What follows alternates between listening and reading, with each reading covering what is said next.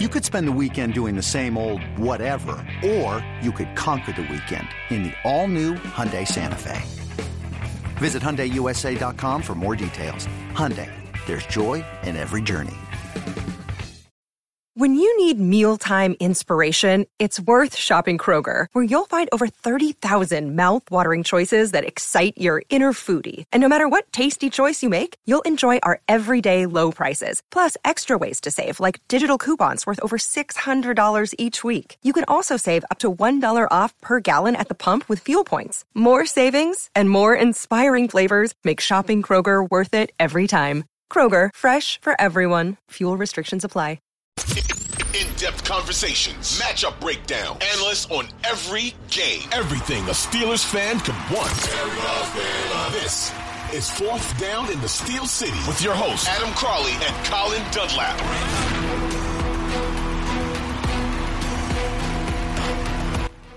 Episode 2, Fourth Down in the Steel City. I'm Adam Crowley. He's Colin Dunlap. We hang out every morning on the Fan Morning Show. We hang out with you every Monday and Friday on Fourth Down in the Steel City. First podcast, Colin. I think won some awards, critically acclaimed. People were pretty fired up about it. Yeah, really crazy stuff. I've been fan mail, autographs, all the such. So I think that it works. It's onward and upward from here, which is going to be tough considering how great the first one was. On a scale of 1 to full-blown erection, how fired up are you for Steelers training camp? Because I'm not going to lie, usually I'm like, son of a gun, it's the end of summer. This year, Kenny Pickett, Mitch Trubisky, quarterback battle, I'm not full Chubb, but I'm almost there. I'm like Nick Chubb. Yeah, I'm there. You know why? Because we haven't seen this in so very long. You know, it hasn't been something to where we've seen a quarterback battle. We knew who the quarterback was going to be all the time walking in the door, and it was Ben Roethlisberger. And I was thinking about this, too. You know, as we're getting ready for this podcast, I'm 46 years old. What are you, 10 years younger, 12 years 31. younger than me? Yeah, you're 15 years younger than me.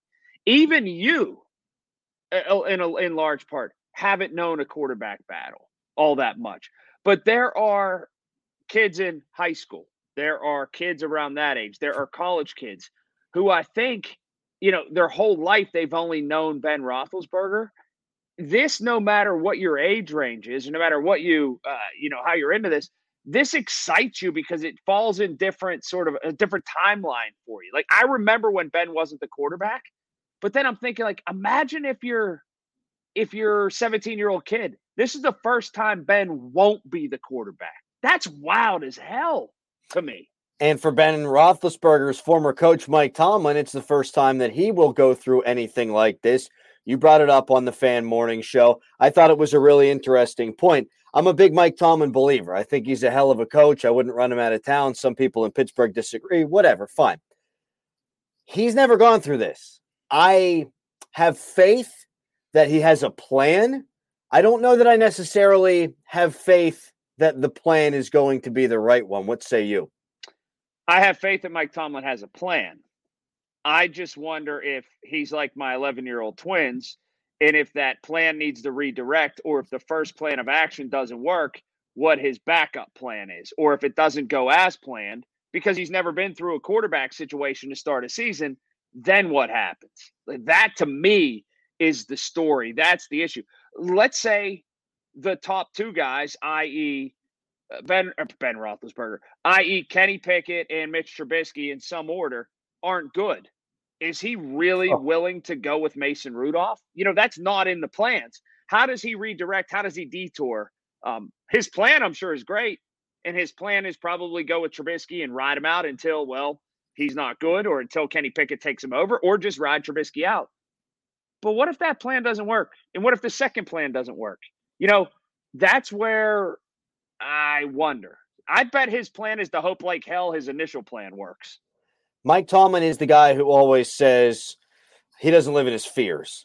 But sometimes he does. Like fourth down against Cleveland in the playoffs whenever you punt like a baby back, what. I don't have a feel for what he's going to do here, Colin, when the season starts. If it's Mitch Trubisky and he has a couple of bad games, I don't know if he's going to have a quick hook. I don't know if he's going to hang in there for the long haul. I really don't. If it's Kenny Pickett, I would assume that because he's your rookie first-round pick, you would hang out with him, even if he did suck in the early going, if he won the job. But I'm not so sure about that either. Mike Tomlin is obsessed with winning the game that he's coaching. And I think that can sometimes hurt Forest through the trees. However, this is different because it's the quarterback and it's the franchise that you could be jagging around for every single week. So I really don't have a feel for the way he's going to handle this. I don't think there's any way in hell Kenny Pickett starts week one. I don't. I don't. I think Mitch Trubisky was brought here to start. I think he's going to be the starter. I think he may be allowed to play his way out of being the starter. I think he may be able to play his way into being the long-term starter, meaning for a couple of years. But I don't think Kenny – I just feel like we would know even before camp if Kenny Pickett was going to be – the plans were going to be for Kenny Pickett to be the number one guy. Just feel that way. The best thing that could happen for the Steelers this year is if Mitch Trubisky starts every game, throws like 34 touchdowns and 12 interceptions. The Steelers go 11-6, make the playoffs, win a playoff game. And then for us, selfishly, we have the entire next offseason to talk about Trubisky v. Pickett. But for the Steelers, that's not bad because now you've got two options at quarterback. Maybe one of them becomes a tradable commodity. Am I right in saying that? Maybe, but you know how I look at that? If that happens and Kenny Pickett doesn't Kenny Pickett is a spectator for the full season, I'm left to wonder what they could have done with that first-round pick if it could have got them over the top somewhere else. If they could have drafted a lineman, if they could have drafted a cornerback, if they could have drafted, another a defensive lineman. Like if Kenny Pickett just sits there all year and they have relative success and they go to the playoffs or something, but they don't have great success, a guy like me is going to wonder, well, what the hell's the other quarterback they used the first-round pick on just standing there for? Could they have used someone else there? Could they have used a cornerback that would have helped them right away? I don't know. It's an atypical situation that other franchises and other fan bases have had to talk about all the time, like every 2-3 years. Part of it is that it's foreign to us because we don't know this for 18 years. The other part of it is it's kind of tricky. It really is. I was challenged by Andrew Filipponi from the Jesus. PM team on 93.7 The Fan. He called me a boob, said he doesn't like me. He said that the bloom is off the Crowley Rose. And, hey, those things all might be true. Maybe I'm a boob, maybe I'm unlikable, and maybe the bloom is coming off my rose.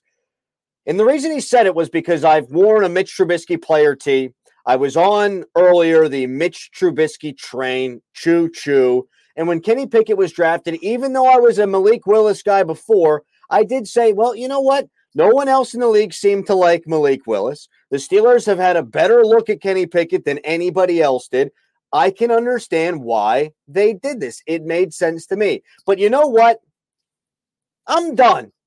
I'm back on the Trubisky train because the reality here is this guy has led a team to the playoffs 2 times. Kenny Pickett's played college football games. I think Mitch Trubisky with the right defense can take you back to the playoffs again. And I think if he starts the year as the starter, which we both agree that he will, I think he can lead them to the playoffs again. And maybe he can even win a playoff game. Because guess what? He's probably not going to be worse in the playoffs than number 7 was for the last 10 years. Boob. I've never been off the Trubisky train. Like, there's no arguing with me about this. I just think that sometimes we get lost in the weeds and miss what's right in front of you. The guy wouldn't have been brought here, albeit the contract isn't worth a ton. He wouldn't have been brought here in his pedigree and who he was. And the other part of it, he wouldn't have chosen to come here if he wasn't looking at it like he was going to have the inside track at significant playing time, or at the very least, the first crack at significant playing time in the first opportunity. And I'm on the Trubisky train. I think he's going to be pretty good. And I said that in the last podcast. So to sum up all of this, yes, I'm very excited for training camp. Do you think they should always have it at St. Vincent? Oh, yeah. Yeah. I'm big on it. I'm not for the reasons that the coaches love it because they get to keep all their dudes in the dorm or the hotel where they're doing it this year and you get to keep a watchful eye. But I believe some traditions are just better than the alternative. And I think, let's say Cincinnati, let's say Cleveland, Berea, it's a sterile environment. It's practice. This is fun, family-oriented. The Steelers want to be looked at as family-oriented. Yeah, I dig it. I like it too. And I think as long as there's somebody with a surname Rooney in charge, it'll be there. It'll be at St. Vincent. But yeah, I do like it. Although I wonder if you really ask the players what they would say. Like if you really got the truth from them. If they feel like they're back at 7th grade camp. I think it wasn't there last year because they didn't want it to be there last year. Yeah. Because it's not easy on them. I mean, you're away from your families for a month. More importantly, maybe to some of them, you're away from some of your other things for a month. Yeah. And Latrobe, for all its charm, is also, well, Latrobe. Yeah, it's in the middle of nowhere. I don't think I've ever told this story, and I got to tell it. You remember when Antonio Brown flew that helicopter to Latrobe? Well, he didn't fly it. He rode in it.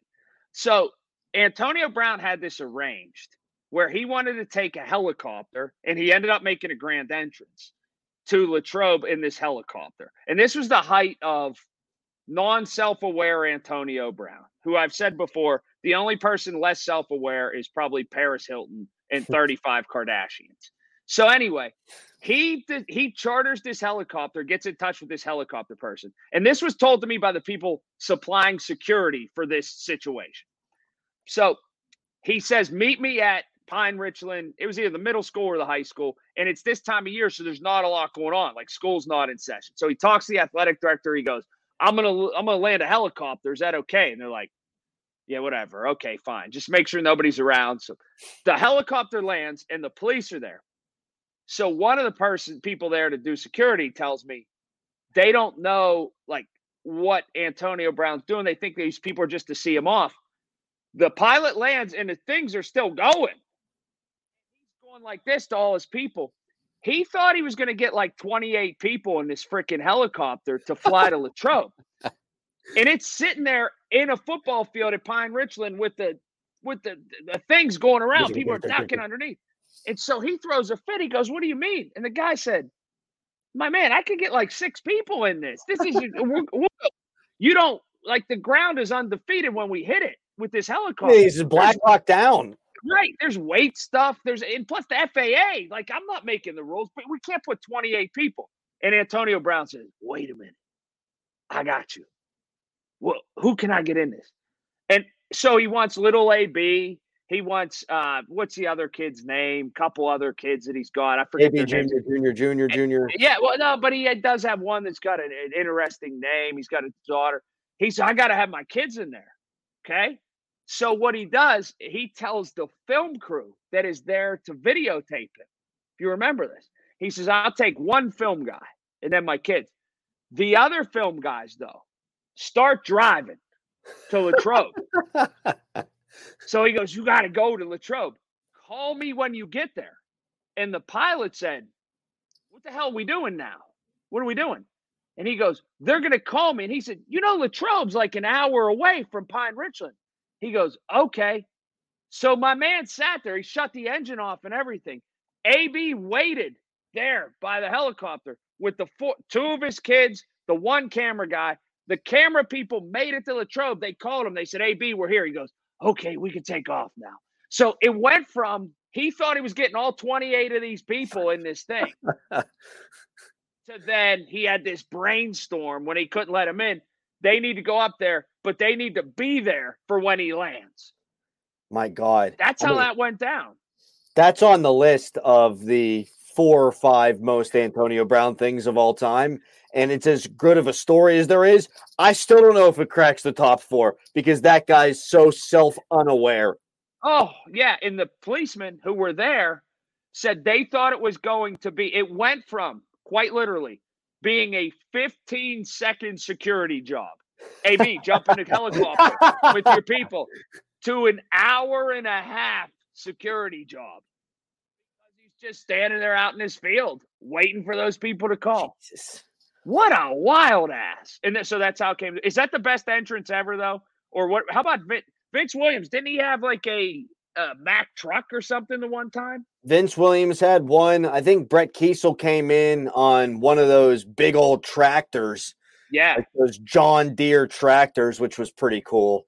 I always like the guys who just come in, whatever, no big deal. But then when they get there, it's all right, well, I got my big screen TV and I got my PlayStation. I got this, that, the other. It's like, bro, you don't got room for that shit.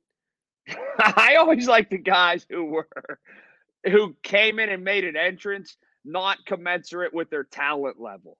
Like the guy that was. Well, Vince Williams is right there. I mean, that's very close. Right there. He is that guy. You know what? I would argue that even AB's entrance was not commensurate with his talent level. The other part I always wondered, too, about AB, St. Vincent is rather close to an airport. Did they get all, like, the FAA clearances and stuff to just land the helicopter right at St. Vincent? I don't know. But the fact that he thought honestly, the guy counted. There were 28 people he thought he was getting in a helicopter. Like it was a Pat bus, and you could just jam in and move down a little bit and stand up and whatever. Crazy. When we return, Colin, on fourth down in the Steel City, going to ask the question, what would happen if Ben Roethlisberger retired a year early? You have exactly 2 seconds to think of an answer.